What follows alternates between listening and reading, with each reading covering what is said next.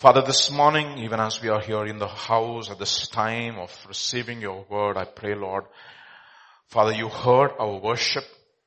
You heard our prayer. Father, we believe, Father, you were exalted through everything. And even now in the ministry of the word that you will exalt your name.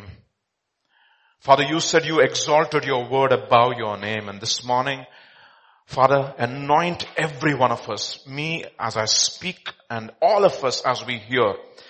Give us ears to hear what the Spirit of the Lord has to say to each one of us in this last hour of time. Grant us grace to that end, we pray. Anoint us, touch us, convict us, change us, sanctify us, and Father, empower us to do your will in our lives. Thank you, Father. Bless us this time. We just want to exalt your holy name. In Jesus' name we pray. Amen. Okay. Let's look into the word, and I just want to look at one of the most familiar passages every one of you know. I'm sure there's none of us here in this place who doesn't know this passage, and we will go back to those familiar portions of scripture, and sometimes when you look at them and dig at the scripture, you find something of we unearth new dimensions of God's word and his personality even as we meditate upon his word, and we change accordingly even as we hear the truth. And the passage that I'm talking about is what we call as the parable of the sower. And everyone knows the parable of the sower, and everybody already has a smile on your face because you're so familiar with it. You know it at the back of your mind, and I'm sure there are still lessons for us to learn from this parable. And this, by the way, I just want to put this in context, the message in context. This is the first time, if you look at the gospel account, where Jesus begins to speak in parables. Parabole. That's the word in Greek. And the parable is like a riddle. Okay?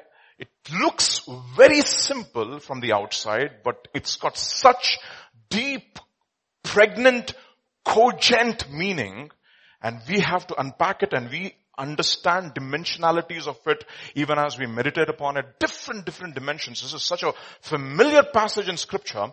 And look, and I want to just position this particular parable. If you see the gospel according to Matthew particularly, you'll see till Matthew chapter 12, Jesus is doing a lot of miracles. He's doing considerable amount of teaching, especially the most famous teaching all of us know is the Sermon on the Mount. And he's speaking to them plainly about the sermon, about what the spirit of the law is. And he spoke to them in analogies, explained those analogies. He didn't put many riddles. But there comes a time when Jesus, when he looks at the response of the people of God to his word and to his miracles, to the miracles and to the word, the confirmation of the word by the miracles, he looks at the response and he says, you know what, you guys did not receive what I spoke to you plainly, and now what I'm going to do is that I'm going to speak to them speak to all of you in parables, and I'm going to speak to my disciples what exactly every parable means. And therefore the entrance into the kingdom will be unlocked to us if we understand especially the parable of the sower. And we all are so familiar with it. So let us visit this parable, and the renderings of this parable are given in 3 synoptic gospels in Matthew, Mark and Luke. Let us look at that famous familiar passage of scripture, and from Matthew chapter 13, and this is from verse 1 onwards. On the same day, Jesus went out of the house and sat by the sea. That's interesting, right? Jesus went out of the house and sat by the sea. I'm not going to go into the details of what that means, but you can look it up and look at the context in more detail. And great multitudes were gathered together to him, so that he got into a boat and sat, and the whole multitude stood on the shore. Then he spoke many things to them in parables, saying, behold. Now, I mean, the setting is this, when he says, behold, it's like he's there at the seashore, and he's possibly looking at a field just close by, and he saw a farmer sowing seed, and he said, behold, a farmer. So everybody is looking at the farmer now. Okay, so he's going to teach this story, this parable, and by just using simple illustrations, but deep meaning. He says, behold, a sower went out to sow. And as he sowed, some seed fell by the wayside, and the birds came and devoured them. Some fell on stony places where they did not have much earth, and they immediately sprang up because they had no depth of earth. But when the sun was up, they were scorched, and because they had no root, they withered away. And verse 7, some fell among thorns, and the thorns sprang up and choked them. But others fell on good ground and yielded a crop, some 100-fold, some 60, some 30. He who has ears, let him hear whatever the Spirit of the Lord has to say. I'm not going to continue. This is what he says, period. Okay. Let's look at the Gospel according to Mark account. It's very similar except the last part, and you'll just look at verses 8 and 9 on Gospel according to Mark chapter 4, verses 8 and 9. But other seed fell on good ground and yielded a crop, the last seed, sprang up, increased and produced. Now he reverses the order. He says some 30, some 60, and some 100. And he says, he who has ears to hear, let him hear. Again in Gospel according to Luke chapter 8, let's look at this passage from verses 4 onwards. And when a great multitude had gathered, they had come to him from every city. He spoke by a parable. A sower went out to sow his seed. And as he sowed, some fell by the wayside, and it was trampled down. That is interesting detail being interjected into the parable. Okay, just notice that. It was trampled down, and then the birds of the air devoured it. You see, Luke is a doctor, and thank God for doctors. They're details mania. Okay, so every detail is being recorded. That's what he tells the Theophilus. You know what I did? I wanted to know every detail of the chronological account of Jesus Christ, and that is how he records some interesting detail given over here. Somewhere by the wayside was trampled down, and the birds of the air devoured it. Some fell on a rock, and as soon as it sprang up, it withered away because it lacked moisture. That's an interesting detail again. And some fell among the thorns, and the thorns sprang up with it and choked it. But others fell on the good ground, sprang up, and yielded a crop 100-fold, period. Luke is a doctor. No, he knows entrance exam you should get 100. So 100 marks, if you don't get, your rank will go. So he said, Baba, 100. When he had said these things, he cried, he who has ears to hear, let him hear. So we have 3 renderings of this famous parable, and everybody knows, your eyes are glued. What is this fellow going to teach? Okay. Let's look at the parable. The parable, and very interesting. We have the parable. We have 4 ingredients in this parable.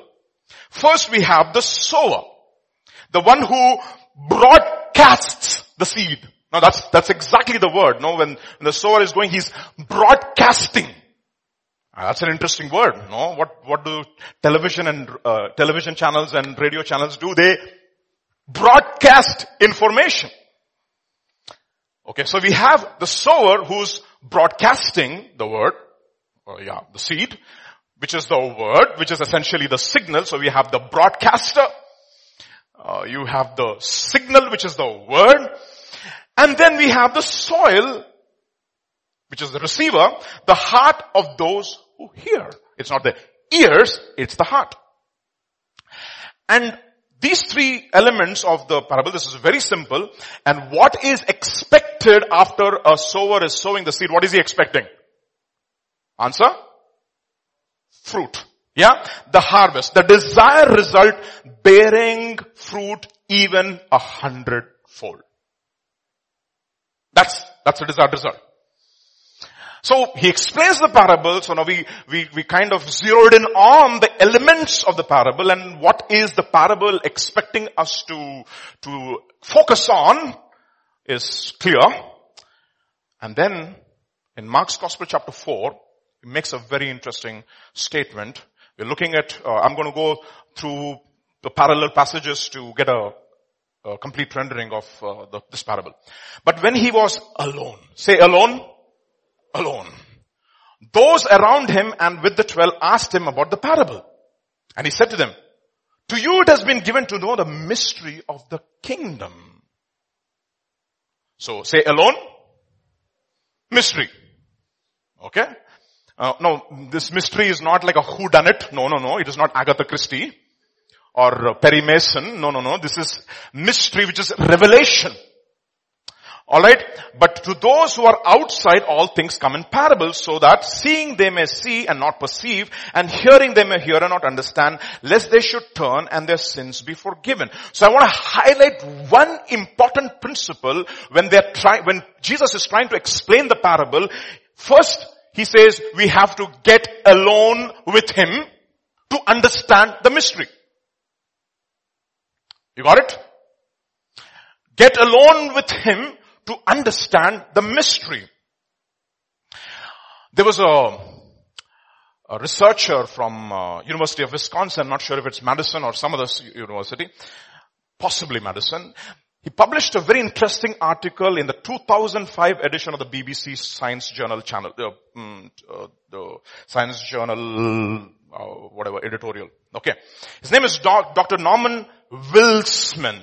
Dr. Norman Wilsman. He made an interesting observation about these two guys. Who are they? Sheep.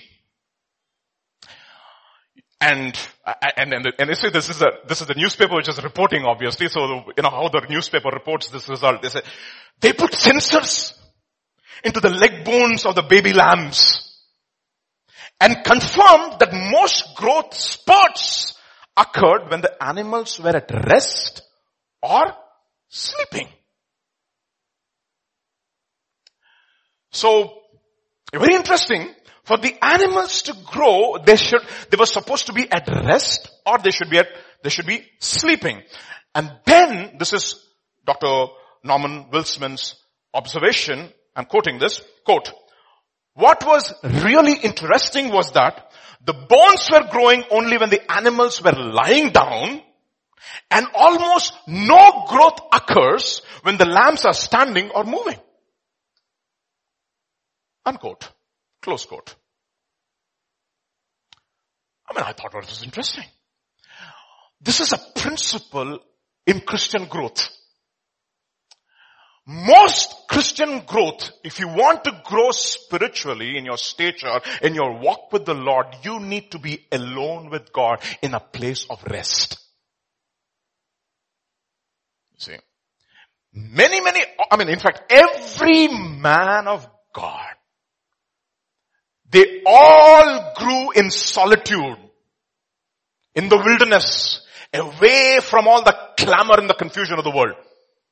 So if you really want to grow, I'm talking to a lot of IT professionals and researchers and all kinds of busy people, busy people. Busy people, whoever you are here in this congregation this morning. If you want to grow spiritually, one thing that you can never circumvent is to get alone with God.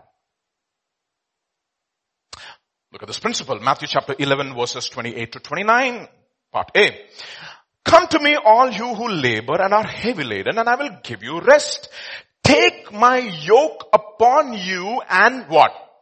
Learn. Meaning all learning takes place when you are in a one-on-one relationship with God. Spending time in your secret closet. Honestly, it doesn't matter how busy your schedule is, there's some part of the day you just set apart, even if you're a mother, full-time mother plus employee, whatever your profession or lack thereof, one part of the day goes separate where you spend time with God.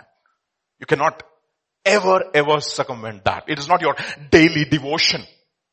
Or not even your daily Bible reading where you transact something spiritual from God. You understand what I'm saying? If you know James Stewart, I've introduced James Stewart to many of the young people over here. He's a scientist par excellence in chemistry in Rice University in Texas. You know what he says? Every day I get up in the morning at 3 o'clock and I open the scriptures and I read through the Bible. From Genesis to Revelation. After I finish, I again go back. He's a scientist. He's got 650 research publications, hundreds of patents, several companies which he started. He is not only a professor of chemistry, he is a professor of computer science also. He is the first guy who started nanotechnology, a nano computer. Okay. A Jewish man married to a Pakistani girl, a lady, and brains par excellence, but hard work par excellence. But he says, the secret of my success is because I get up in the morning and I spend time with God and prayer. And you need to understand this man, if you know him, his accomplishments, and I looked at his accomplishments, I as a researcher felt ashamed. And I wrote to him, actually, I said, boy, your life is an inspiration.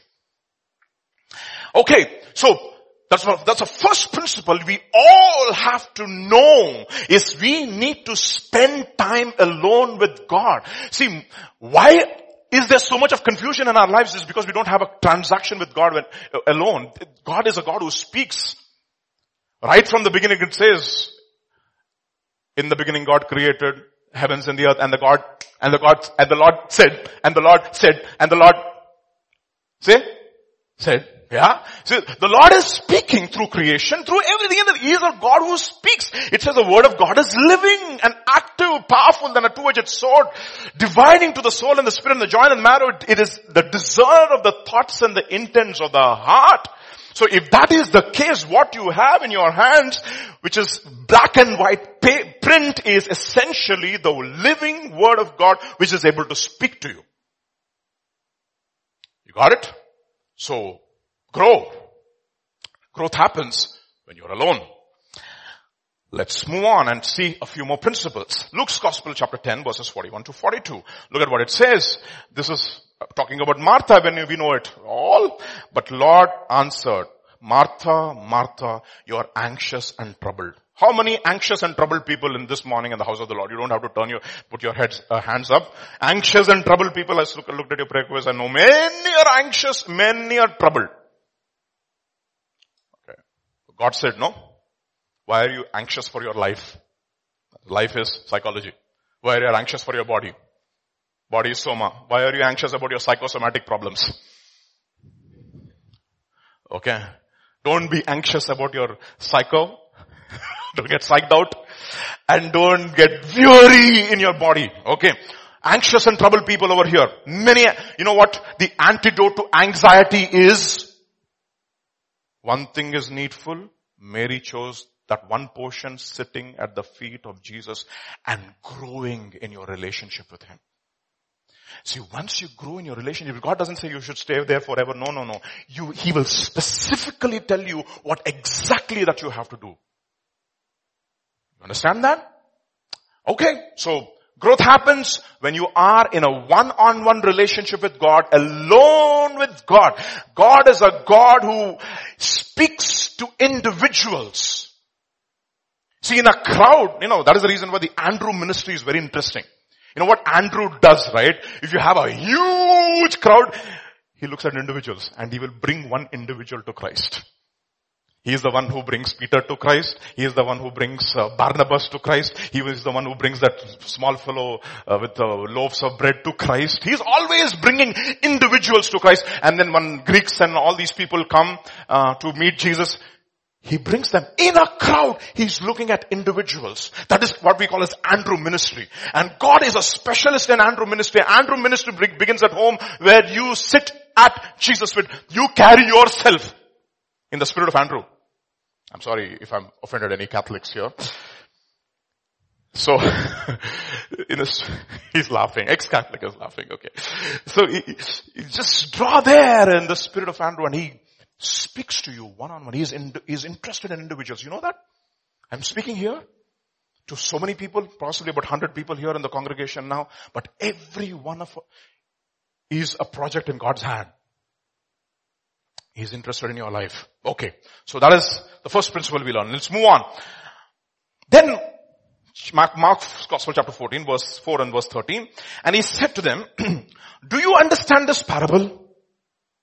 How then will you understand any other parable? In other words, if you want to unlock the mysteries mysteries of God, and if you want to get revelation from the scripture, for it is important for us to understand clearly, objectively as well as subjectively what this parable means, so that we will understand the principles of unlocking the truth of the word of God. You understand this? Okay, let's look at. So we'll first look at, I showed you four elements in the parable. We have the first, the sower. Then, seed. So let's say loudly. Loudly. Sower, seed, soil. Say that again.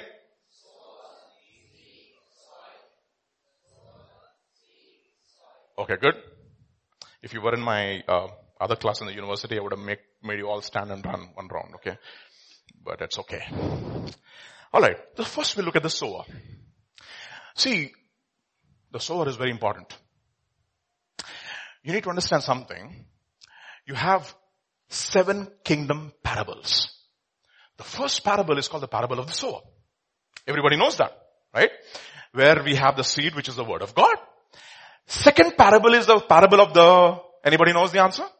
Wheat and the tares. In that, there is, what is the seed? Seed is not the word of God, are the people or the children of the kingdom. The third parable is very interesting. Is the third parable. Anybody knows the third parable? Yeah. The third parable is a parable of a mustard seed. Okay. Fourth parable is a parable of the leaven. Okay. Fifth parable is a parable of the guy who stumbles upon the treasure. And he sells everything he's got and he purchases the field. Sixth parable is the parable of this guy who's searching for pearls.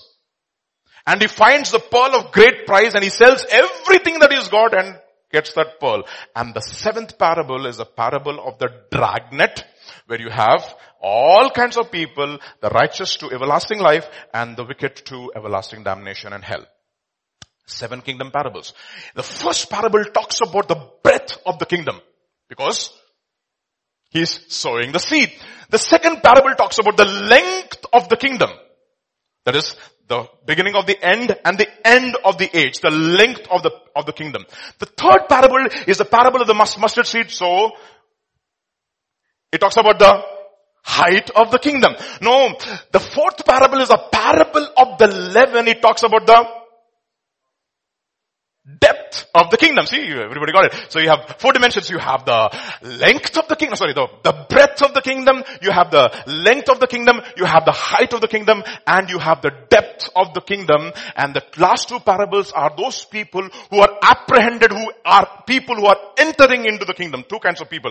People who stumble into the kingdom. People who are searching for the kingdom. Both kinds of people. You know, a lot of people stumbled here, right? Some of you were searching. So all kinds of people are there. So 7 parables, so we have 7 parables, and in this particular parable you have the sower. The sower is a person who sows the seed, which is the word of God. So we'll zero in on the sower, and all of us will eventually become sowers one day. Because we're all supposed to go and sow the seed of the word of God. So let us look at potential sowers. If you want to become a sower, this should be your attitude. 1 Timothy chapter 3 verses 1 to 3.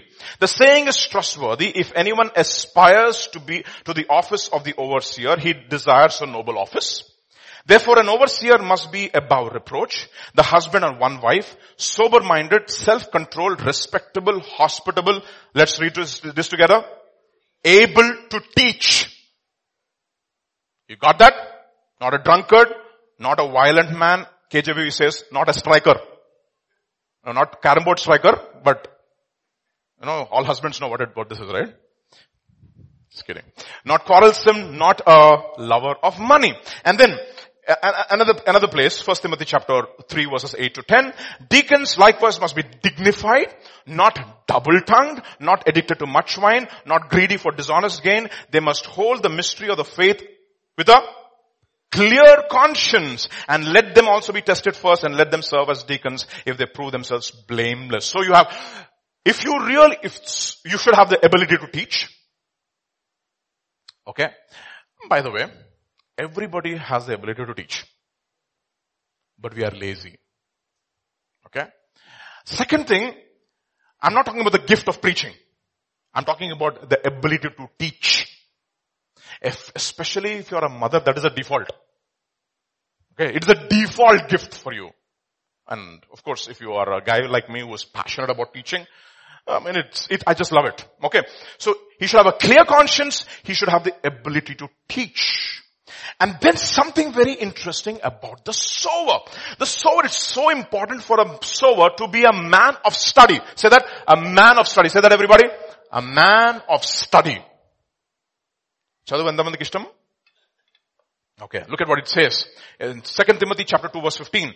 Be diligent or study to present yourself approved to God, a workman that needeth not be ashamed, or a workman who does not need to be ashamed, rightly dividing the word of truth. So it is important for a man who is in the teaching ministry or in this ministry of sowing the seed. And 1 Peter chapter 3 verse 18 would say, always be ready to give an answer for the hope that is in you, and you should give it in what kind of a conscience? A clear, good conscience.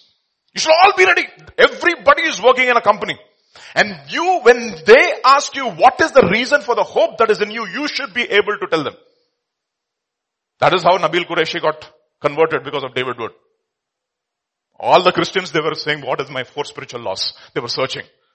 And this guy had an answer right on time, and then the rest is history. You know it, what happened to Nabil. You see, always be ready and prepared to give an answer. In season, out of season. I was talking to Pastor James. You know what he said, Vijay? When I go to the mission trip, I don't prepare anymore. What I am today is what I did what I became in my 40s is what I did in my 30s.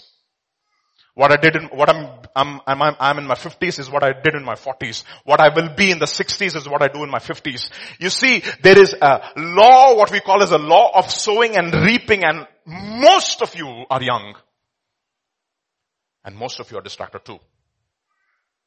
You see, but you should become the men of the book. Men of study. You see, this is inevitable. You can see, Paul tells a very interesting thing, right? He says, I am a debtor to the Greeks and to the barbarians. His whole idea was to teach the book of Romans to the barbarians.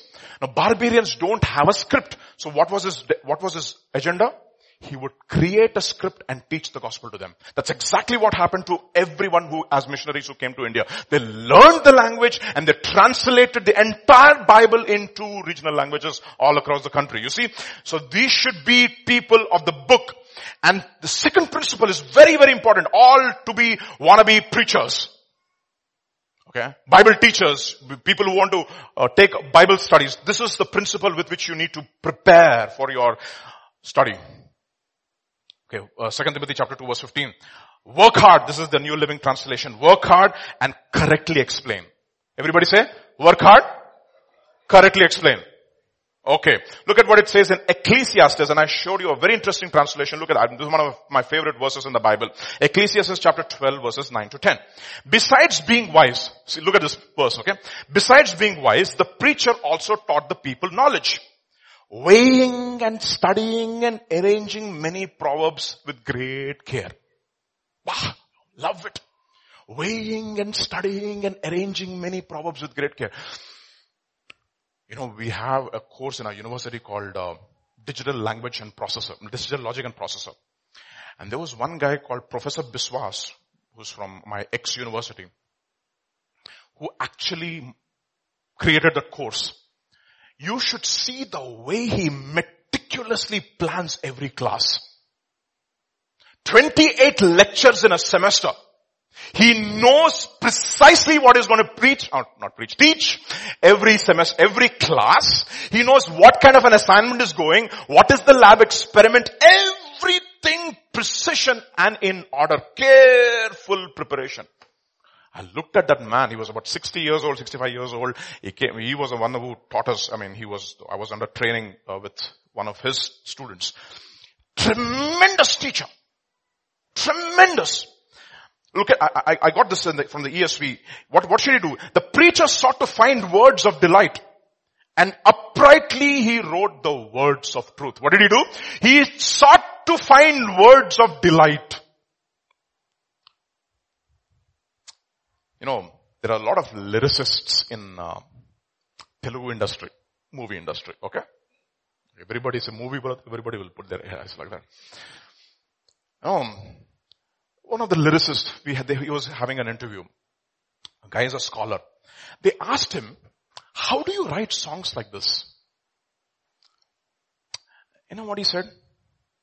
Kashtamaina paatal rayadam chala suluvu. To write songs which are abstract is very easy. To difficult songs. But suluvaina paatal rayadam chala kashtam. To write songs which are easy to understand is very difficult. Pastor tells me, right, he says, Vijay, one of the things you need to learn is to simplify. Work hard in simplification. And it is not easy. You know that? Every good researcher, every good teacher, he's the one who can break up the entire concept into small building blocks. How many musicians over here?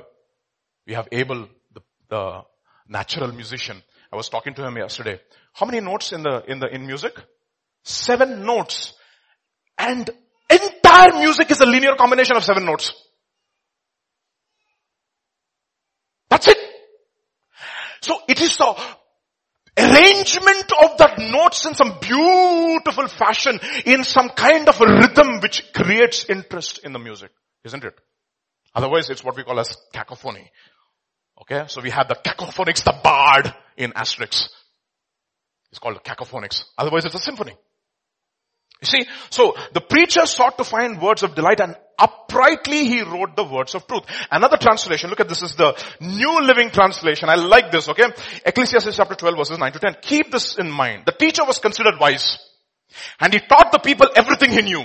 He listened carefully to many proverbs, studying and classifying them. I love that. You should read the book of Proverbs, how Solomon classifies Proverbs, okay? The teacher sought to find just the right words to express truths clearly. Another translation. Look at this. This is beautiful. Ecclesiastes chapter 12 verses 9 to 10 in the Living Bible. But then because the preacher was wise, he went on teaching the people all he knew, and he collected proverbs and classified them. For the preacher was not only a wise man, but a good teacher. Oh, we have a lot of researchers in universities who are terrible teachers. Oh, they got a PhD and everybody's paying fees as royalty for their PhD now. Am I right? All the PhDs, partial head damage will know what I'm talking about. Okay, they're all, you should see my professor, okay, he's not there, if he listens, it's okay now. That time he'll be changed, he'll be my brother, okay. So, you should say, Vijay, I am this teaching business, I'm a researcher. In my lab, in my books. And you should come to his class, it's one of the most boring lecture on robotics. And I'm like, my God, how can you make robotics so boring? He's one of the big researchers in India. You see, he's not only wise, but he's also a good teacher, you see. And he not only taught what he knew to the people, but taught them how? In an interesting manner. Now, how many of you lost interest in a subject because of your teacher? Raise your hands, please.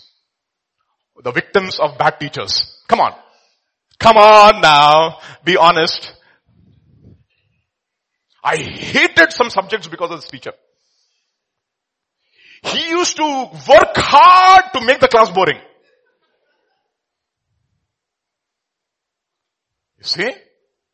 Work hard.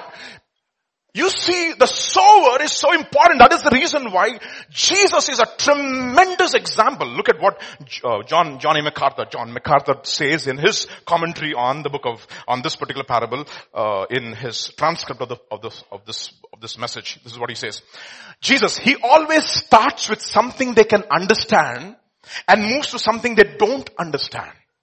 He begins with something they can see and moves to something they can't see. He starts with something natural and moves to something supernatural. He starts with what is material and moves to something spiritual. He starts with what is common and moves to uncommon. He starts with what is simple and he moves to something which is profound. That is Jesus. Amazing. This is how a sower has to be. You should be interesting people, by the way. Am I right? People should love to hang around you.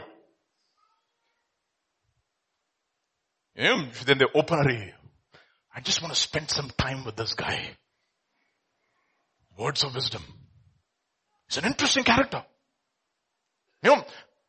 Everybody is in a pursuit of happiness, right? The pursuit of happiness. But you will say, I know some people who love to be miserable. They are also happy being miserable. All the time. So they find enjoyment in misery. And they will look for people who are miserable like them, and everybody has a party in misery. You're miserable, I'm miserable. You're worse than we are. This is fantastic.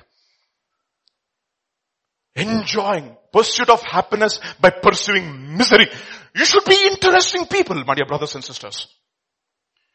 You could be going through difficulties like the way no man can, but when people sit around you, they should see and smell the fragrance of Christ. That's a challenge, I tell you. You see, there's something interesting, right? You should be a teacher who should create interest for the student in the subject. So that is, what happens? A lot of people, Telugulo, they say, kashtapadi chadutaru. Em chadutaru? Kashtapadi chadutunam. Chamata odchi, burning the midnight oil. You see, just change the kashtam to ishtam. Ishtapadi chadu. When you ishtapadi chadu, then you don't have to be kashtapadi chadu. You see, if you enjoy something, it does not matter. You just are engrossed in it. Hours and hours and hours and hours. Why? Because you enjoy it. That's my indictment from my wife. Vijay, you love work. You love, because I enjoy it. It gives me a high. You see? This is important for us to understand. We should be interesting people. And if you're a researcher in your university and you're doing a problem which is not interesting, Baba, pack your research and run home. Because it will have no value. You will not add any value to your company, and your research paper will be absolutely fit for the trash can. You will have no contribution if you're not enjoying what you're doing. You see, you should be interesting people. Sowers. Look at what, and then there's something else also about the sower. This is very, very important. Ezra chapter 7 verse 10. For Ezra had set his heart to study the law of the Lord and to do it and to teach his statutes and rules in Israel. First, what does he want to do? He wants to do it first himself. And then Jesus did it for 30 years. 30 years, Pastor was talking to me and I said, Vijay, how many years Jesus studied? Before he opened his mouth, after 12 years old, 18 years of study. Kya baat hai? Too much. And after that, Spirit of the Lord came upon him. He opened his mouth. He's like a fantastic teacher. Can you find a better teacher than Jesus? Challenge you can't. Alright, so much to the sower. How many sowers how many of us want to be sowers now? This kind. I want to be a sower like this man. I want to be an interesting person. I don't want to be a miserable person. I want to be a guy who people just like to be around. I want to give value to people so that when they transact with me, there should be some kind of a spiritual transaction that should take place. Okay. The sower. Second is seed. Thank you. What is a seed? It is his seed, not synthetic seed. It is not manufactured in the laboratory. Look at what it says in Mark's Gospel chapter 4 verse 14. The sower sows the word. What is the seed first? It's called the what? The word. Luke's Gospel chapter 8 verse 11. The parable is this. The seed is the word of God. Matthew chapter 13 verses 18 to 19. Look at this interesting addition over here. Therefore hear the parable of the sower whenever anyone hears the word of the kingdom. So you have the word, you have the word of God, and you have the word of the kingdom. Interesting. So what you are being invited into is a kingdom. What is it? Say everybody, kingdom. And kingdom has a king.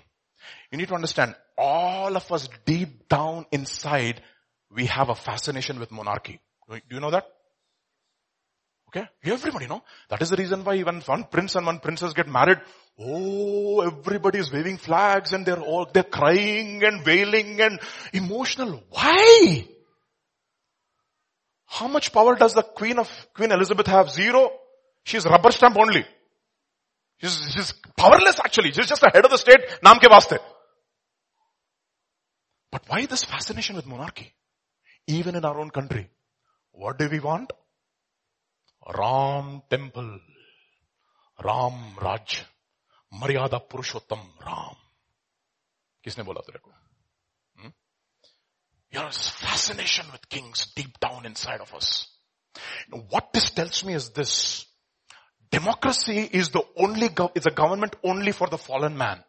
One man of God said this. I think Tim Keller said this. Democracy is like medicine. Nobody can live on medicine. How many of you had paracetamol for breakfast? And aspirin for lunch? And vitamins for dinner?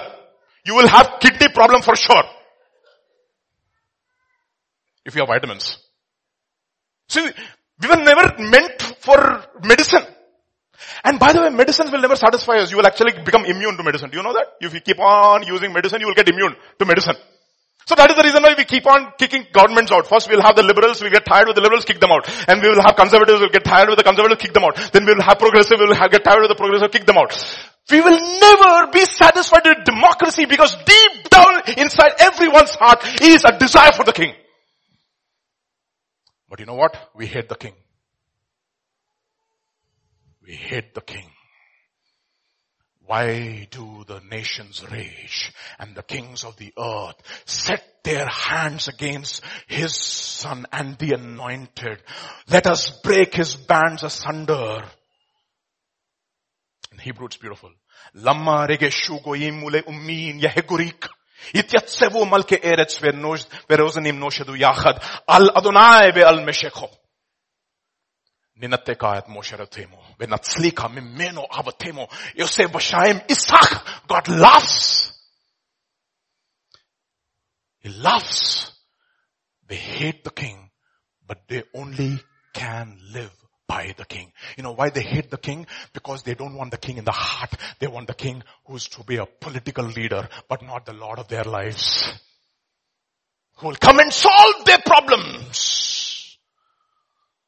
But he's not going to reign in their lives. You see, you will be all like, the pastor was talking about this emperor who visits his king, his subjects. Remember the parable, the story was telling, I was reminded of another story by Richard Wurmbrand. In one of his books, he was writing this. I think, the book was, Alone with God, if I'm right.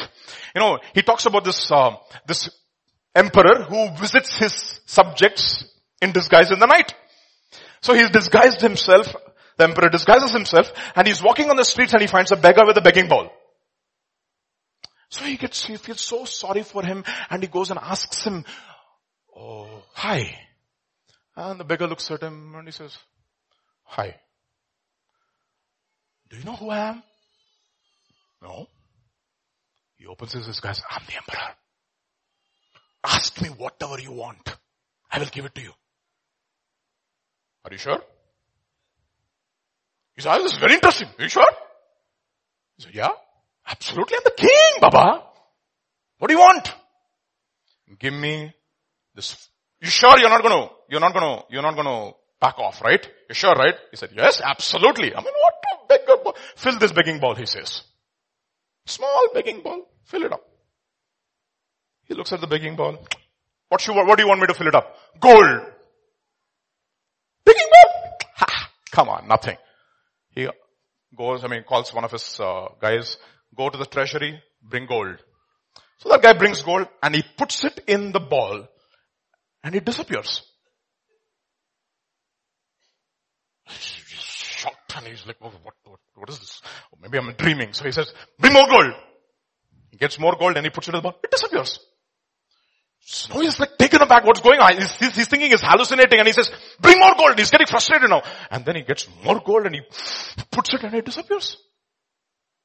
And he says, what What in the world? What kind of a magic trick are you playing with me? You know what he says? King, this begging bowl is my heart. It doesn't matter how much wealth you fill it with, it'll never satisfy me.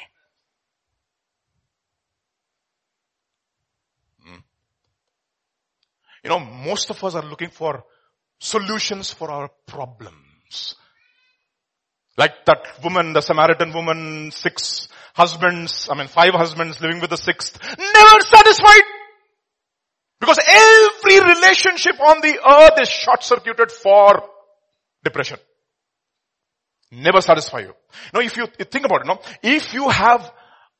if you think that you're going to get satisfaction from your wife, you're going to put so much weight upon her, it will crush her.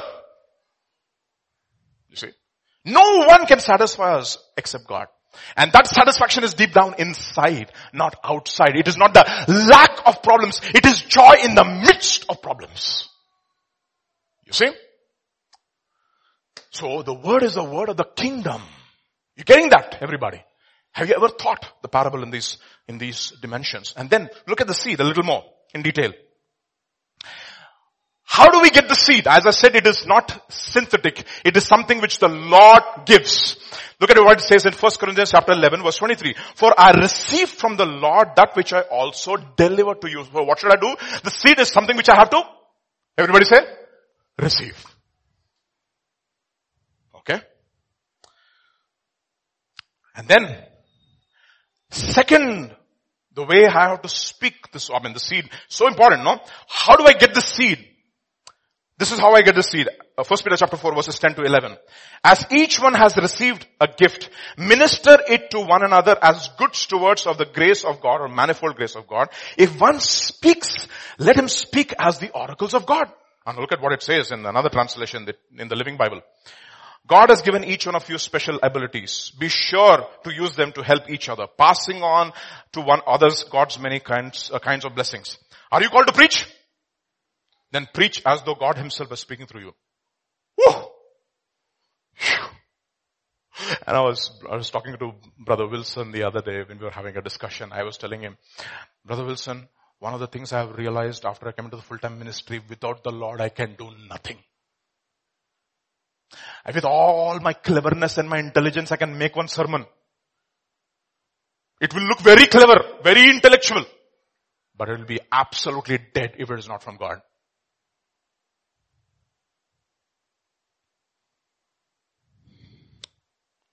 And then, the seed has to have several dimensions to it. Look at what it says in 1 Corinthians chapter 14 verse 6. But now, brethren, if I come to you speaking with tongues, what shall I profit you unless I speak to you either by what? Revelation, by knowledge, by prophesying, or by teaching. It has to have 4 dimensions. It has to be revelatory. It means it has to speak to your problem and to reveal the problem inside of you according to the word of God. And then it has to be knowledge, meaning it has to tell you what the mind of the Lord is. It should be prophetic in that it should correct you and also tell you what your future course of life will be if you make a decision today. And it should also be teaching which will edify you. That should be the seed. So we have the sower, we have the seed, and finally we have the soil. Now, one man of God called this parable of the sower the parable of the soils. You see, ultimately it will depend upon the type of soil. You see, very interesting, no? I'm preaching the word, or somebody else, Pastor James, for example, is preaching the word. Every one of us is receiving the word in different ways. The same word in different ways. Actually, same word according to the idol in your heart. No, for example, I'll tell you my struggle. When he's preaching, what is the idol in my heart? I want to preach like him. So when I'm listening to him, I'm listening to the way he's explaining, but I'm not concentrating on what he's explaining. You see that? Some people are enamored by the preacher. You know, he's bombastic, he's charismatic, he's eloquent. Recently there was a debate between David Wood and, what's his name? Muhammad Hijab. How many of you saw that? David Wood and Muhammad Hijab. Muhammad Hijab is this, you've seen that? Muhammad Hijab is this guy who is bombastic and very, very charismatic. He will speak the lies confidently. All he speaks is lies, but very confidently. And what will all the Muslims say? Arey, kya bola re bhai, kya bola? Too much. Hey, this should be true. Look at the confidence. Nonsense. See? That is the reason why when Paul says, when I came to you, I did not come with excellency of speech or eloquence of men, because I did not want your faith to stand upon the wisdom of men, but on the power of God. You see that? So the soil is important, so it should be, also can be called as the parable of the soil. So how many soils do we have? How many kinds of soils? Answer. Let me see. Guess. Just close your mind for 5 seconds and shout out the answer unanimously. 1, 2, 3, 4, 5. Answer? Answer. How many kinds of soil? Somebody said 4. How many of you think 4? 4. Okay, so that is what you think. That's what I also thought. So let us see the kinds of soil that we have. First we'll speak the type of soil. The first kind of soil is what we call as a wayside soil. What is this wayside soil? Is this soil which is, how many of you have seen fields? Okay, when I was a small boy, I was about, I think, 3rd grade or 4th grade. My aunt, Narsingapalli, right? She took me to her village and she had so many farms, and I used to go to the sugarcane farm and enjoy jaggery all those days, right? So, every farm has a portion which is like it's a boundary. And it's the same soil, but what has happened to it, they've made it very hard to make clear demarcations from one part of the field to the other. That is what we call as a wayside soil. The second kind of soil is what we call as a rocky soil. The third is the thorny or the weedy soil, and the fourth is good soil. So how many kinds of soils are there? Answer? 4. Answer is wrong. Among the good soil, there are 30-fold soil. There is 60-fold soil, and there are 100-fold soil. So there are 3 kinds of bad soil and 3 kinds of good soil. Manisalayo? Did you understand, everybody? Ardhamainda. Purinjada enna solrom. Only 3 languages. Samajh mein aaya kya bola maine? Okay. So we have 6 kinds of soil. Okay. 3 good, 3 bad. So let us observe the wayside soil. Luke's Gospel chapter 8 verse 12, he is explaining the wayside soil. Those by the wayside are the ones who hear.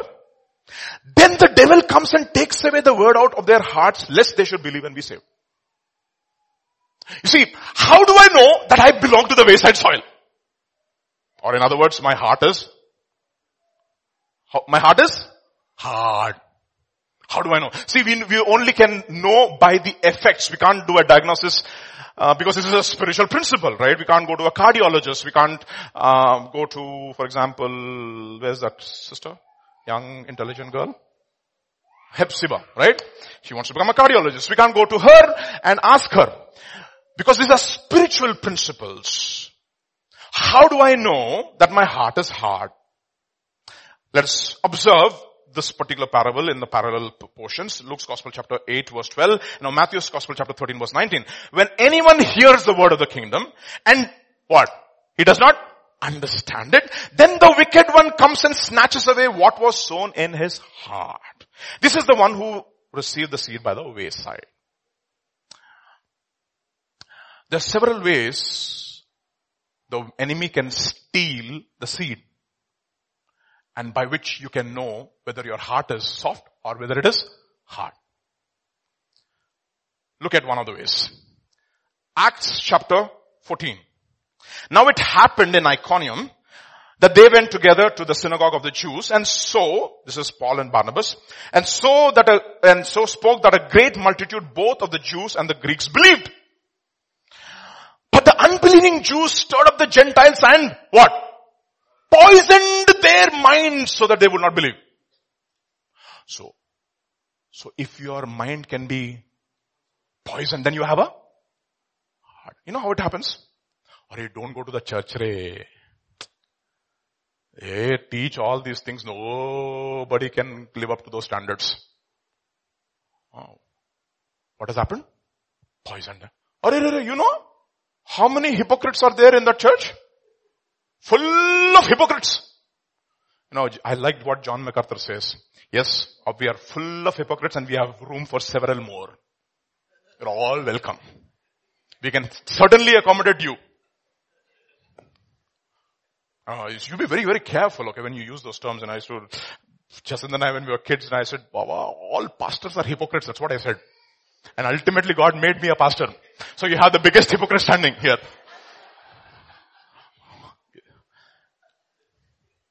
Oh, you don't, that's what, you know what they do? They point out to the weaknesses in the man of God, and they poison your mind so that you will not receive the word.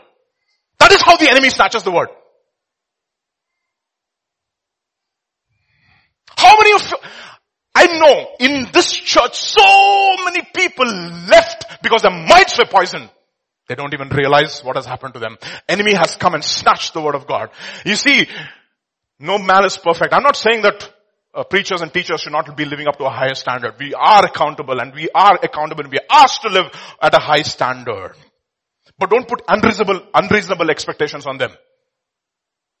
I learned this lesson the hard way. When I was about 3 or 4 years back, a strange incident happened in my life. We were living in a place called Lothkunta in Alwal, just before we shifted to Bonpally, okay? And there was this guy, both his legs were chopped off. He came to my apartment, climbed up the stairs, and said, is there Solomon Raj over here? I just opened the door to pick up the milk. And I looked at them and said, sorry, this is not Solomon Raj. Oh, they said there's Solomon Raj. There's a Christian family living here. I'm sorry, this is not Solomon Raj's home. He said, I'm so sorry. And he closed, and I closed the door, and I came inside, and that guy, both legs chopped off, he was walking down the stairs again, and I was so convicted, and I opened the door and I said, brother, please come inside. Please come in. And he came up the stairs and I made him sat in the thing, and I looked at him and I said, you know what? I was a Brahmin convert. And God called me to Pakistan. And after I was preaching the gospel, they put all false allegations on me, and they took me to the printing press and chopped off my legs. They came to Grace Home. You know that? Remember? The guy came to Grace Home. He came and he disappeared. I was thinking, Lord, sometimes we have such unreasonable expectations out of leaders. Oh, they should stand firm. Who said? Do you know? If you go through those kinds of trials and situations, will you stand? Think about it. It's so easy to point fingers at others. You see, if you have a slanderous heart, a heart that can be poisoned, you are a child of the devil. I can say that from the authority of the scriptures. Because the devil is the one who opens up people's lives. He is a slanderer. He is the one who tarnishes people's image. And that is how the word of God gets polluted, and we don't receive the word. Our minds get polluted. I know so many people in our church, their minds got polluted. Messed up their lives. We don't even know where they are now. Look at this. Therefore they stayed there a long time, speaking boldly in the Lord, who was bearing witness to the word of his grace, granting signs and wonders to be done by their hands. But the multitude of the city was divided. Part sided with the Jews, part with the apostles. You will always find true and the false. Some people who believe, even here now in this congregation. I don't know if everybody is believing. I can't see your heart. I don't even know if my heart is believing what I'm sharing. Forget about yours.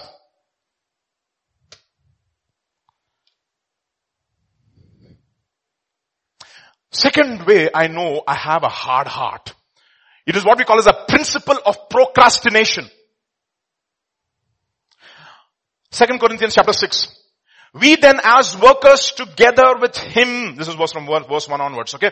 We then as workers together with him also plead with you not to receive the grace of God in vain, meaning the word of grace, don't receive it in vain. Let it not be snatched from your lives. For he says, In an acceptable time I have heard you, and in the day of salvation I have helped you. Behold what? Now is the accepted time. Now is the day of salvation. Today, if you hear his voice, don't harden your heart. Don't put away till tomorrow, because you know what? Enemy is going to come and snatch it off. That is the reason why it says in Ephesians, do not let your sun, what?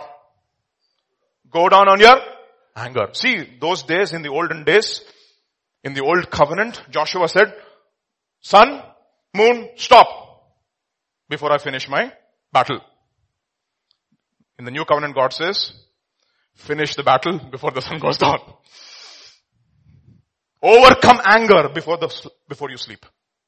If you put it off the next day, you know what happens? Your relationship, especially with your spouse, will be shallow. So shallow.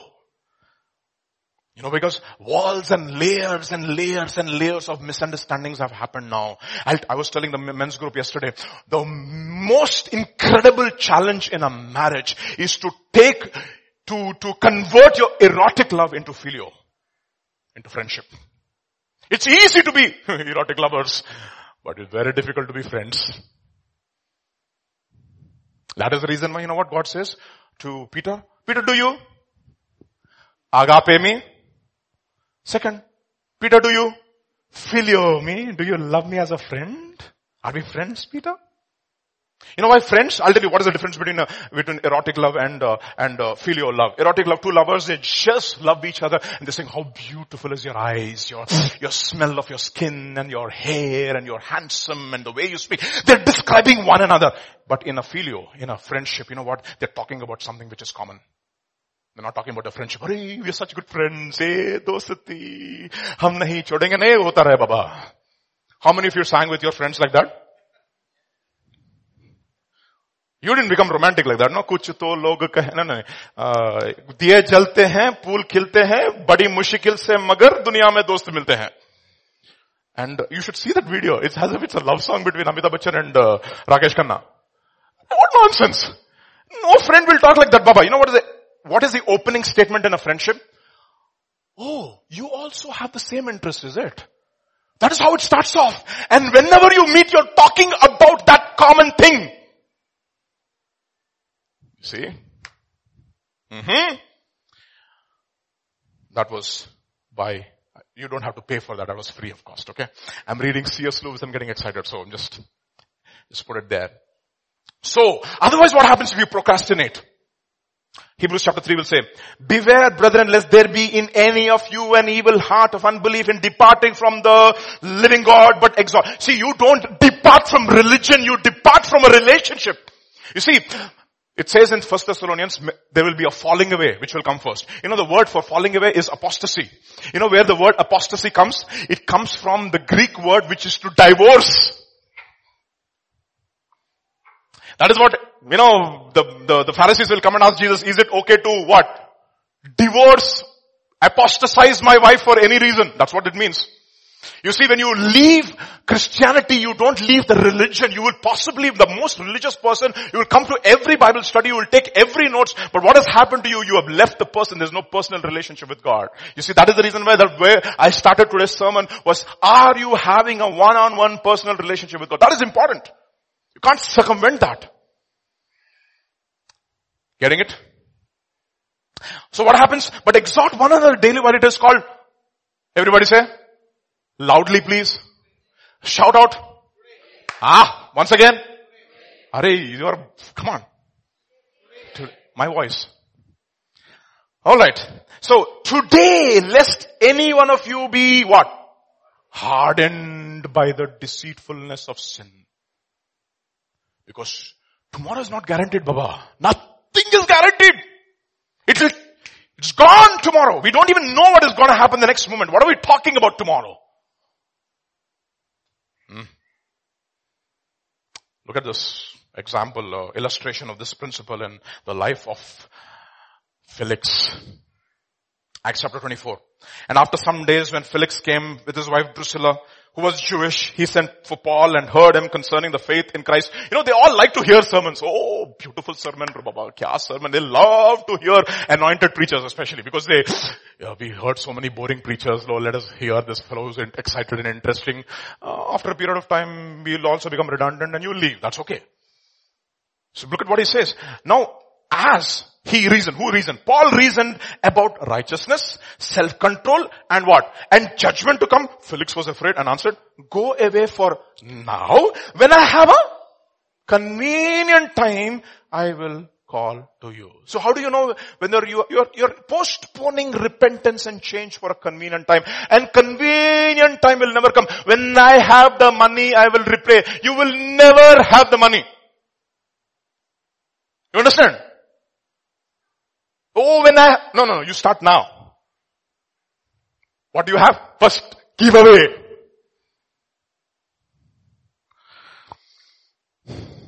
Let's move on. So meanwhile, he also hoped to get money from Paul. What a guy. See how his heart is getting hardened now. It's not even going to bother him anymore. The same sermon over and over can be preached, but there's no effect on his conscience. You know why? Because it's been hardened. Because he postponed it. You want to get more light? You have to be faithful to the light which is already given to you. Only then will you get more light. Look at what it says in James to illustrate this principle of procrastination. James chapter 1 verses 22 onwards. But be doers of the word and not hearers only. You will be deceiving yourself. In other words, today you just hear the sermon and you thought it was an interesting presentation. Wow, beautiful. All those embellishments you give to the sermon. Look at what is happening. For if anyone is a hearer of the word and not a doer, he is like a man observing his natural face in a mirror, for he observes himself and goes away without doing. And what happens to him? Let's read that. Immediately forgets. That is how the enemy comes and snatches the word. What kind of a man he was. Because you know what? The word of God has got in its kernel though. It's a word of Christ. It's the anointed word. Faith cometh by hearing, and hearing by the word of Christ, the anointing of the word. But if you want the anointed word to work in your life, you have to believe. And you have to obey. You have to act upon it. The blessing is for the doers and not the hearers. If you know these things, blessed are you if you, shout it out loud please, do them. 1 Thessalonians chapter 2 verse 13. For this reason we also thank God without ceasing. Because when you received the word of God, which you heard from us, you welcomed it as not as a word of man, but as it is in truth the word of God which effectually works in those who believe. It is the believing of the word which unwraps the power of the word of God. Don't lose focus. Concentrate. You know, they were playing this World Chess Championship between Magnus Carlsen and Fabiano Caruana. The challenger. Magnus Carlsen, the current world champion. The first match lasted 7 hours and it was a draw. 7 hours of intense concentration for a €1 million purse. And what are we getting? A crown which can never be measured in worth. Priceless. And we just waver off in our concentration. Don't waver, saints. Don't waver. Don't ask God. You know what? I didn't sleep the last night. I didn't hardly sleep, of course, on Sunday mornings, but even for this pastors conference, we have 6 hours of teaching, and most of the times I don't sleep the night before. Very little sleep, because so many things are going on in our mind. We're there for 8 hours continuous and stretch. Concentrate. No? Focus. See, our generation is a generation which gets distracted easily. You know, but Tim Keller was talking about this. He said, I was discussing with one of my relatives the other day. He said, you know what Tim Keller said? In 1980s or 1990s, if you found a guy waiting for a bus in the bus stop, what he was thinking is his idol. But now, 2018, if you find a guy waiting at the bus stop, he's got his FaceTime, he's got his WhatsApp, he's got his Instagram, he's got his Facebook, he's got selfie. He's distracted into millions of idols. He's not got one idol. We're living in an age of distraction, so focus. Focus, everybody. Focus, okay? Focus. I tell my children also, focus. Teach them right now. If you can't teach your child to focus when they are young, they will grow up into people who will never be able to focus. You don't want that to happen. Teach them to focus when they're young. Focus. Alright. Let's move on. So, this works in those who believe. Look at this as the example again, an illustration of this in the life of the centurion. The centurion answered and said, Lord, I am not worthy that you should come under my roof, but only what? Speak the word. And my servant will be healed. And Jesus was marveled. Because the power of God is released when you believe the word. Because we are powerless to change. Many of us want to change, right? We don't want to live defeated lives. We want to change. But you know what it says in Jeremiah chapter 23? Look at 13. Jeremiah chapter 13 verse 23 onwards. Can an Ethiopian change his skin? Or a leopard his spots? Then also can you do good who are accustomed to do evil? Romans chapter 5 verse 6. For when we were still without strength, we have no power to change, accustomed to do evil. Okay, so we are powerless to change. Okay, so act upon the word. So the next, we know this verse, I'm not going to go into the details, we'll go to the next kind of soil. What we call as a rocky soil. Okay, so we have the wayside soil and we have the rocky soil. Let's read this verse and we'll get an idea as to what this rocky soil is. Some fell on stony places where they did not have much earth and they immediately sprang up, and because they had no depth of earth. They do not have depth of earth, so they immediately sprang up. So let us try to explain what this rocky soil is. What are these soil? These soils are soft above and hard beneath. There is no depth in their conversion. Their conversion is either at the intellectual level or at the emotional level. Oh, they get excited. Oh, so such a nice word. No. Oh, or they have an intellectual high. But what happens? They don't deal with real deep-rooted issues. See, ultimately what is God looking for? Fruit. Do you think this will have fruit? No. First soil, forget about it. So he explains what these kinds of people are. Matthew chapter 13 verses 20 onwards. But he who receives the seed on stony places, this is he who hears the word, immediately receives a joy, yet he has no root in himself, but endures only for a little while. For when tribulation and persecution or testing happens because of the word, immediately they stumble. That means they get offended. A little kind of correction, they get offended. Little change, they'll get offended. See. Okay. The third kind of soil, weedy soil. Luke's Gospel chapter 8 verse 14. Now the ones that fell among the thorns are those who when they heard, got out and are choked with cares, riches and pleasures of life and bring no fruit to maturity. This is the weedy soil. What are these people? Who are these kinds of people? These are the people who have a divided heart. You see, they want to be in the kingdom. They also want to make money. They want to be people who are of the career. They also want to be called themselves Christian. They want to be full-hearted for God. They also want to be full-hearted for their career. It's not going to happen. Luke's Gospel chapter 16 verse 13. No servant can serve two masters. We know that. Either he will hate the one or despise the other. So it is the double-minded person and he is not going to receive anything from God. Okay. That is the third kind of soil. Quickly, we know this. Finally, we'll go to the good soil, which I want to focus because we want to be the good soil, right? Let us see the good soil. First, Mark's Gospel chapter 4 verse 20. But these are the ones sown on good ground, those who hear the word and everybody say, accept it or receive it. And bear fruit, some 30-fold, some 60-fold, and some 100-fold. Okay, accept it or receive it.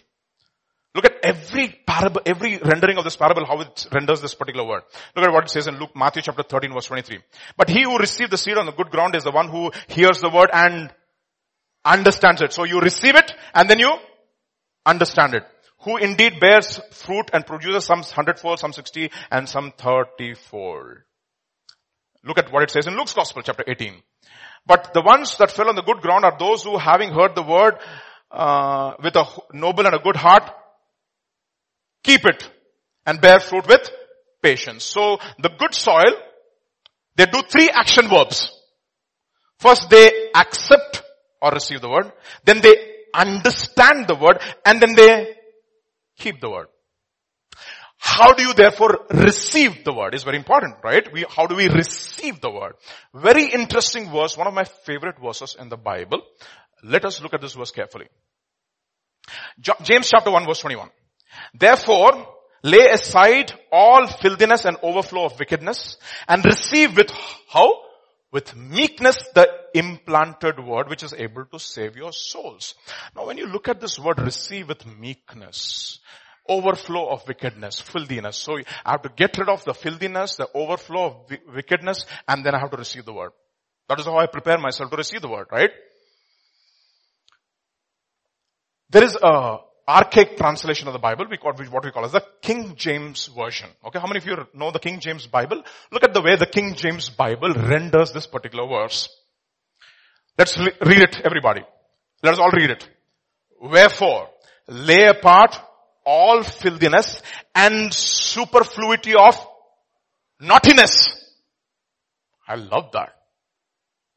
And receive with meekness the engrafted word which is able to save your souls. Now, when we look at this word naughty, hey, naughty boy. No, it is not naughty boy. That is what we know from the modern, he's very naughty, my child is very naughty. And we say, that is such a naughty boy, I bought him naughty boy shoes. From Bata. Bata has naughty boy shoes, okay? It is an archaic model right from my childhood. We had naughty boy shoes. My parents also bought naughty boy. And if you have a boy, you can also buy naughty boy for him. But the word naughty is very, very interesting in the Old English. Today, I'm going to teach you what it means to be naughty. And all the people who are writing MBA, CAT, GRE, TOEFL, not TOEFL, TOEFL useless exam. You have GRE, AGRE, GMAT, SAT, and CAT. I'm going to take a class for free for you. So let us look at the etymology of naughty in the archaic language. What is etymology? How we got, it's the origin of words. Taxonomy, if you will. Okay. Naughty. Naughty equals not plus y. Don't just look at the equation and say, that is nothing. What is it? What is it? Not. What does not mean? What does not mean? No. In other words, naughty means no-y. I looked at this word in the dictionary, okay? And I found a spectrum of meaning for this particular word, naughty. When people in the old English, when they used the word naughty, they had a spectrum of thought which they wanted to convey. You want to know what the word naughty means in the old language? I picked up 14. 7 plus 7, okay? Because my birthday is on the 7th and the children's day is on the 14th, okay? So, just some random thing, Baba. Don't just look at me like that. Okay. Okay, look at this. Naughty. What does it mean to be naughty? First, easy. We'll start with the easy one. Disobedient. That's easy. A naughty boy is a disobedient boy. Okay, we know that. Another meaning. Defiant. What does defiant means? Always challenges leadership. That is naughty. So how many naughty people here today? Okay, we'll get a little more personal now. Delinquent. What does it mean? A guy who is lawless, unruly. No order. Atikramam. Kramam ledanamata. This is in other words, there's no kramam in his life. There is no order in his life. Now, how many people with disorder in your life? You are naughty. Another place. It's easy. Undisciplined. Okay, you get it. This is a killer. Mutinous. In other words, mutiny. Inqilab Zindabad. In other words, what he's going to do, he's only not going to be defiant against leadership, he is going to start off a mutiny against leadership. That is naughty.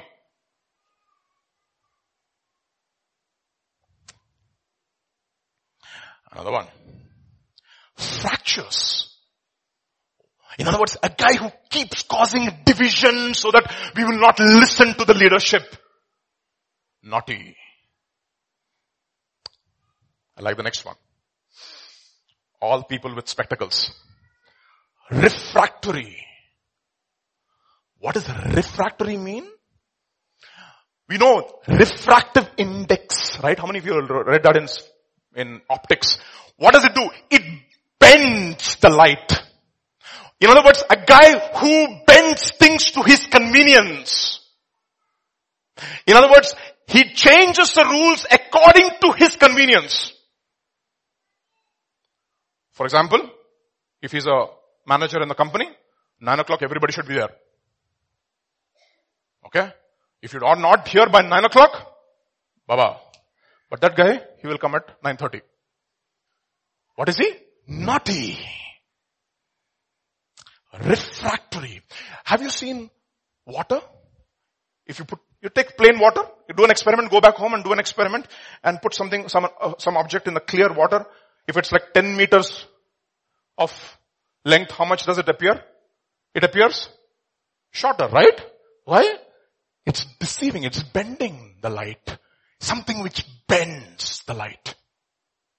That is naughty.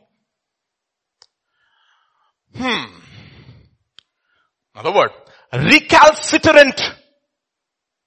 What does it mean? Resistant to change. He's got too much of inertia. He believes in the Newton's second law or first law. Every body continues in its state of rest or of uniform motion unless acted upon by an external source. And even if you apply infinite force, it is not going to move. Naughty. How many naughty people? Okay. Another word. Obstreperous. Obstrepero. Meaning, strepero, noise. Make a lot of noise. In other words, we make resumes which make a lot of noise. In other words, empty vessels, paina, pataram, lona, lotaram. Nothing is there, nothing to show, but you make a lot of noise. Lord, we are doing this, we are doing that, we are expanding, we are doing contraction, expansion, oh, big things. And we had our school evaluation the other day, and this the lady who came to our school, and we mentioned in our school our agenda. We want to keep it as a church school, small school. We are not looking for expansion. We are looking at discipleship. This is our agenda. This is our vision. And you know what she said? She made a very interesting observation. She said, you know what? You are the only school who knows what they are doing. Everybody else is making a lot of noise. Expansion. We want to expand. We want to have 50 students, 60 students, 100 students, 150 students. Noise. Another one. Contrary. You know that. Is easy. Naughty is also attention seeking. Positive or negative? You see, when you have a student in your class, I learned it, okay? I learned it the hard way because I taught spectrum of students from 3 years till PG. Okay? 3 years in our school, PG in my university. Alright? You should see, whenever a child or a student is throwing a tantrum, he's seeking for negative attention. And the worst thing that you can do is, hey, stop doing it. I'll give you a timeout. Don't say that. I've learned it the hard way. The best punishment is ignorance. Ignore. Because nobody loves to be ignored. They can do all kinds of tantrums, act as if it's not even there. And when you don't give them attention, they'll stop. Okay? Oh, that is what we call as dressing, no? Right, Jacinth? Oh, she's like, no. Don't seek attention. No, that was my daughter, right? When she was 3 years old, 2 years old. Some wedding, Arbit wedding in our church. We have a wedding coming up. That day, I'm going to wear this dress and I'm going to wear these shoes. Elsa auntie gave me those shoes. I'm going to put those shoes on. And I thought it was so cute, no? And I went and said, Pastor, you know what Abigail said? She said that she looked at me like that and he said, Vijay, let me tell you something. She's already thinking about dresses when she's 2 years old. She's making a lot of noise. Attention seeking. Okay?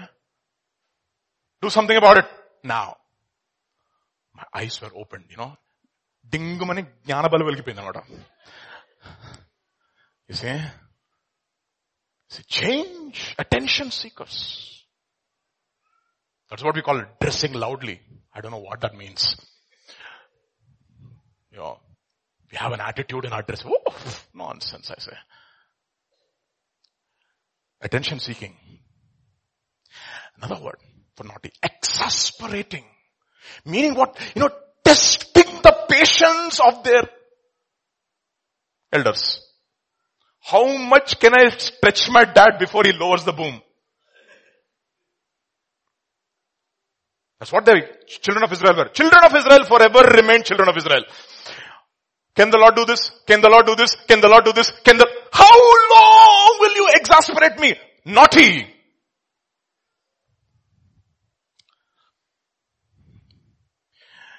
Incorrigible. Resistant to correction. Naughty. Encapsulated all these 13 in one word. What is it? Self-willed. Now tell me, according to this examination, it's like a complete blood picture. CBP after fasting. Yeah, she's already laughing. Sister is laughing. My wife went through that, sister. Before fasting, after fasting, all the blood pictures we got. This is your analysis now. How many of us are naughty? Oh, very, very naughty Baba. You're getting embarrassed. See, naughty. So what are you saying? Get rid of superfluity of naughtiness. Oh my goodness. Meaning you have an abundance of naughtiness inside of you. And receive with meekness the engrafted word which is able to save your souls. So that is how we receive the word.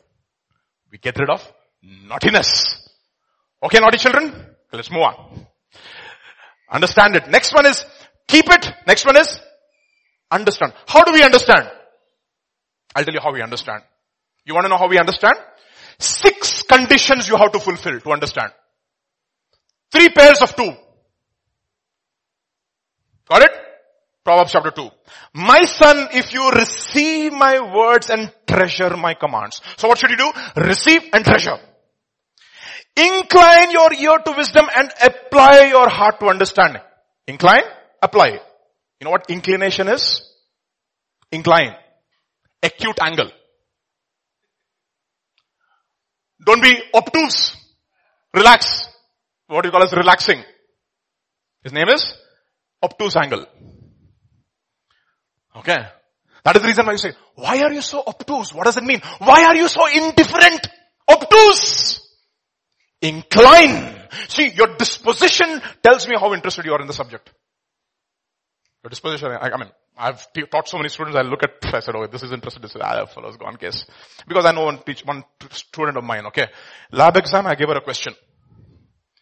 She did a song and dance before me. Asked her, why did you put the circuit? What does it mean? I don't know, sir. Why did you use this chip? I don't know, sir. What do you think should the end result be? I don't know, sir. What are you expecting me to do? I don't know, sir.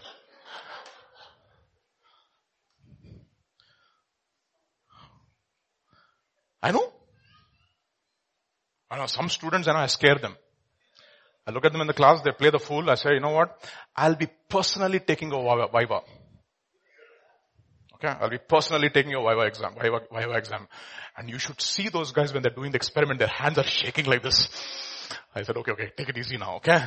So, I know when by disposition who is interested in the subject and who's not.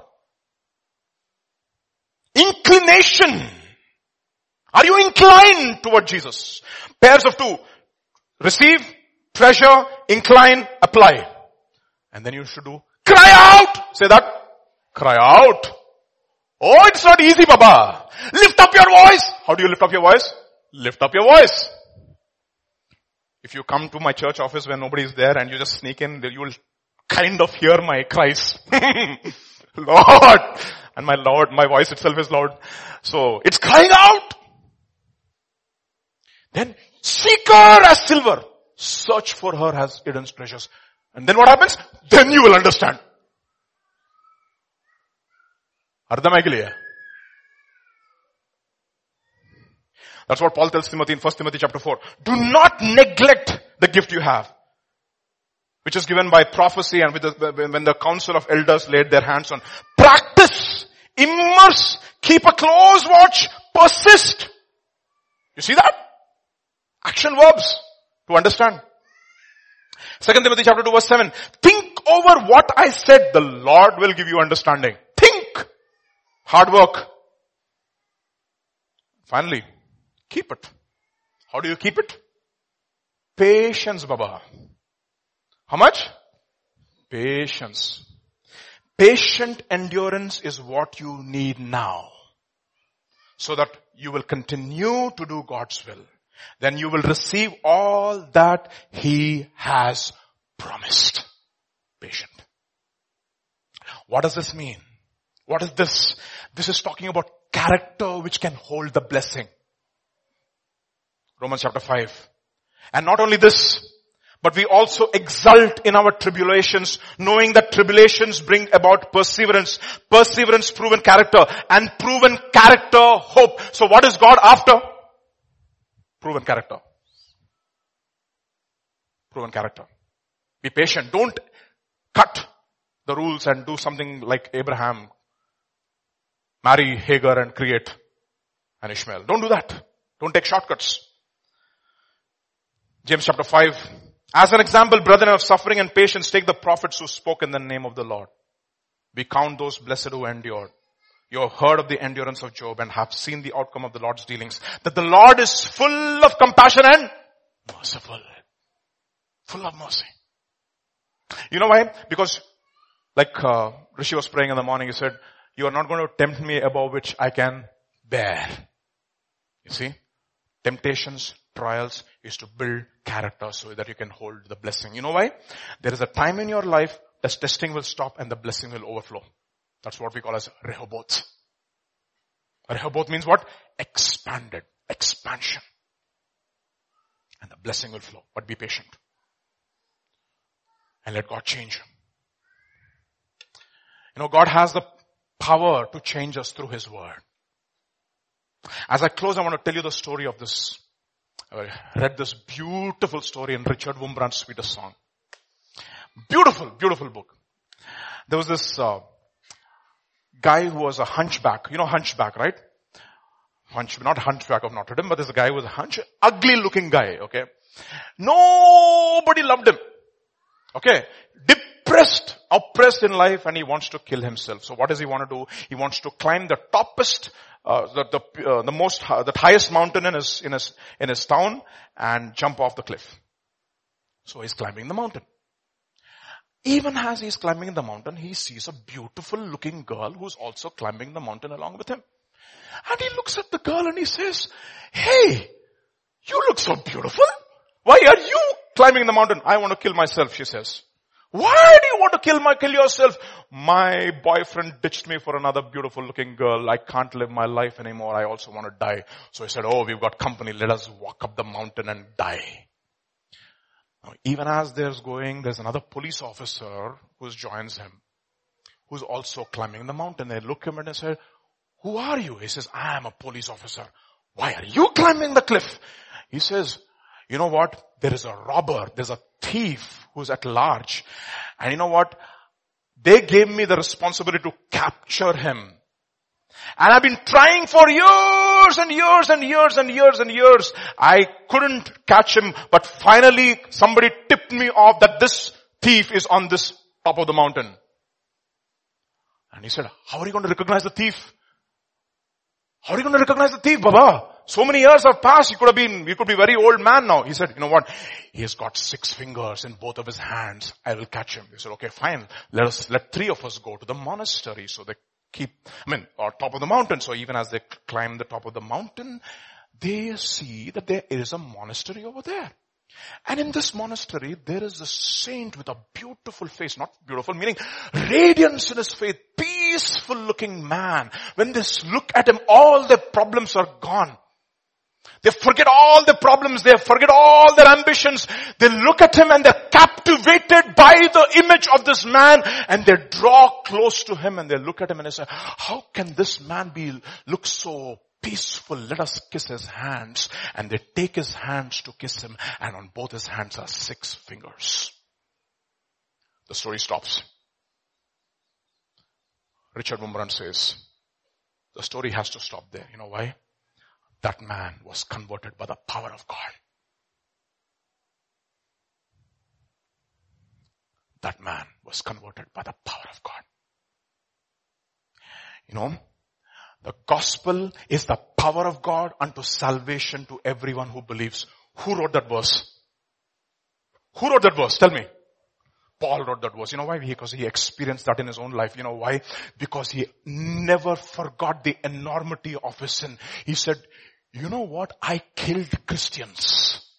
I killed Christians. I killed Christians. But can you imagine the amount of faith he must be having to accept the forgiveness from God? That he was forgiven. The word of God has got the power to work in those who believe. It can change the vilest offender who truly believes. That moment from Jesus, a pardon receives. It is at the cross when this man looks at that man and he says, you know what? He is just. I am unjust. He is suffering unjustly. I should be suffering justly. If he is suffering unjustly and if he is a just man, he is dying for one reason, to take my sin. Lord, remember me. Today, in your kingdom, this day, you will be with me in paradise. The power of God to change. Do you have the faith? Do you have the faith? Let us stand this morning in the presence of the Lord. Gospel, the word of God has got the power to galvanize the entire omniscient power of God in your favor if you believe. If you believe. If you believe this morning, let's pray. Just take a few moments. Rishi, can you just come and lead us in song if you don't mind? One song, even as the Lord leads you. And we can worship. We've got 10 minutes, we can worship and then we will pray. And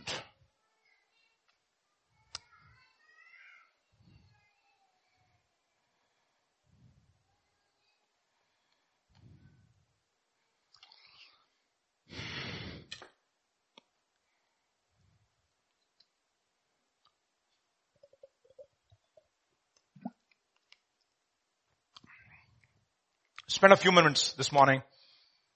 So many of us, I know, going through intense testing. For sure, without a doubt. I know it. Because I'm acquainted at least with some of your problems for sure. As being a pastor, I know it. You know, the best way I can love you is to prepare the word for you. Silver and gold have I none, Baba. But such as I have give I thee in the name of Jesus Christ. If I truly love you, you know what I'll do? I'll go to the presence of the Lord and I will work hard to give you the word that you need for today. And I believe this was the word that God laid on my heart because I know so many of us going through intense doubts and anxieties and whatever thoughts, giving up. Saw some of the prayer requests. But you know what? The word of God has got the power to work in those who believe. Are you that good soil? All you need is, Lord, a good and an honest heart which will receive, keep and understand the word. Receive, keep and understand the word. Receive, understand, keep the word. Amen. This S. Rishi, lead us in song this morning. Hallelujah. Praise God. That's the song. Hallelujah. Amazing grace, how sweet the sound that saved a wretch like me. I once was lost, but now am found. Was blind, but now I see. 'Twas grace that taught my heart to fear, and grace my fears relieved. How precious is that grace appeared the hour I first believed.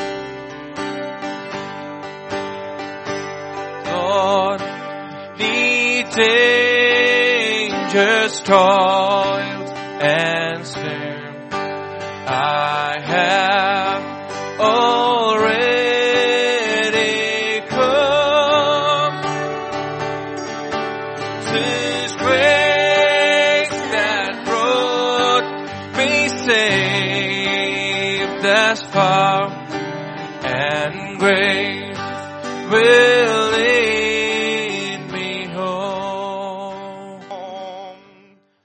This morning, I know many of us are burdened in our hearts, including myself. If you truly, truly want to just surrender your life to God this morning, all your burdens and your cares, as I said in the morning, come and cast your burden at the feet of Jesus. I just would encourage you to come to the front this morning. Sisters, Sister Elsa and Sister Justin will lead the sisters in prayer, and we can all just join hands this morning and surrender our lives to Jesus. Come. Don't just hold back. Just don't hold back. Just don't look at the left or to the right. All of us are naughty, for sure. And I'm not doing this because I want to show off. I truly, truly feel led in my spirit. Just lay it at Jesus' feet. Some of you still struggling to forgive yourself. You said, Lord, I've sinned so bad. I've just let you down so much. I can't forgive myself. You need to receive forgiveness this morning. If you're wounded, God will heal you. If you have sinned, God will grant you the gift of repentance. If you're oppressed, God will deliver you. And if you believe that, the Word of God has got the power to work in us who believe this morning. Sister Elsa, if you can please lead us in prayer. Can you just give a mic to Sister Elsa? Hallelujah, hallelujah. Hallelujah, hallelujah. Hallelujah. Hallelujah. Though he slay me, yet will I praise him. Hallelujah. Hallelujah, hallelujah, hallelujah. Purge us today, Father. Purge us. Wash us. Cleanse us from inside out, my God. Guard our hearts today, Father. Guard our minds today, Father. Jesus, Jesus, Jesus. There's something about that name, Jesus. Demons tremble at the name of Jesus. There's power in the name Jesus. Jesus, Jesus, Jesus. We call on you today, Father. The author and finisher of our faith. The Lord that knows the end from the beginning. The Lord that sits high and looks below. Heaven is your throne and earth is your footstool. What we go through here on earth is temporary, my God. It's temporary. But we look towards eternal life, eternal glory, my God. Towards that crown, my God. Lord, I pray today, Father, that you touch every broken heart today, including my own, my God. Touch every mind today, Father. Who can ascend into the holy hills of heaven except a man who has clean hands and a pure heart? Yes, Lord, we once were lost, but now we're found. We once were in darkness, but now we see light, my God. And I pray today, my God, every one of us standing here today, my God, every one of us, my God, from the youngest to the oldest, my God, I pray today, let deliverance, let healing take place in the house of God today, my God. Let the anointing destroy yokes, pull down strongholds, break bondages today, Father. Tear down the walls of Jericho today, my God. Tear it down today, Father. Tear it down, my God. Let us learn to worship in spirit and in truth, my God. Let us love God first with all our heart, with all our soul, with all our mind, with all our strength. Only then can we love our neighbor as we love you, my God. Only then, my God. Oh Lord, I pray God is love. And Father, I pray today, my God. Jesus, teach us to love one another, my God. Teach us to look beyond faults and see the need. The need is Jesus, my God. The need is you, my God. We need you in this last 11th hour. We need you today, my God. We need you, my God. Thank you for the word today, my God. Thank you for your presence here today, my God. Thank you for convicting us. Thank you for comforting us. Thank you for touching us. Thank you for meeting us at our point of need. Thank you for speaking to every one of us, my God. I pray today, my God, we will tear down the idols in our hearts, my God. We'll tear it down, my God. We'll tear it down, my God. Tear it down today, Father, as we search right now. As we search our hearts right now. Naughty hearts. Above all things, the heart is deceitfully wicked, my God. We acknowledge, my God, that without you, we can do absolutely nothing. Nothing. You're the God of the impossible, my God. You're the God of the impossible. Touch us right now, my God. Touch us, my God. One touch. To be made whole in you. To be complete in you. One touch, my God. We just thank you today, Father. Thank you for the word. Thank you for Pastor Vijay. Thank you for speaking to us, my God. And as we leave this place, but never your presence, my God, I pray today, faith cometh by hearing the word of God. I pray change will come from within, that we will not go back to our old selves, my God. We will pick up our mat and walk and follow you, my God. We will deny ourselves, pick up our cross and follow you. It's a daily walk, my God. It's a genuine surrender, my God. And I know, my God, without you we cannot do it. We cannot, my God. Without your anointing, oh Lord, I pray, let the anointing rest upon every one of us today as we are here right now. And you destroy everything that disappoints you, everything that displeases you. Destroy it today, my God. Cleanse it from within, my God. Cleanse from within. Cleanse this heart. Cleanse this mind. Cleanse this tongue. Take the coal and cleanse our lips today. Take the blood and cleanse our ears, my God. Help us never to be dull of hearing, my God. Today, if you hear my voice, harden not your heart. Oh, Father, take the stony heart and turn it into a heart of flesh and compassion, my God. Thank you for your mercy. Blessed are the merciful, for they shall obtain mercy. Thank you for mercy, my God. Thank you for grace, my God. Thank you for truth that will set us free, my God. Thank you. We love you, Jesus. We love you, my God. We love you. We love you, my God. We love you. We love you. We love you, my God. We love you. Touch us right now, my God. Touch us. Touch us, my God. Touch us. Touch us. Touch us. Help us. Help us. We thank you and praise you, Jesus. In Jesus' name we pray. Amen, amen. May the grace of our Lord Jesus Christ, the love of the Father and the fellowship of the Holy Spirit rest and abide with us and grant us the faith to believe that the word of God has got the power to work in those who believe and change us from the inside out. In Jesus' name we pray. Amen. Amen.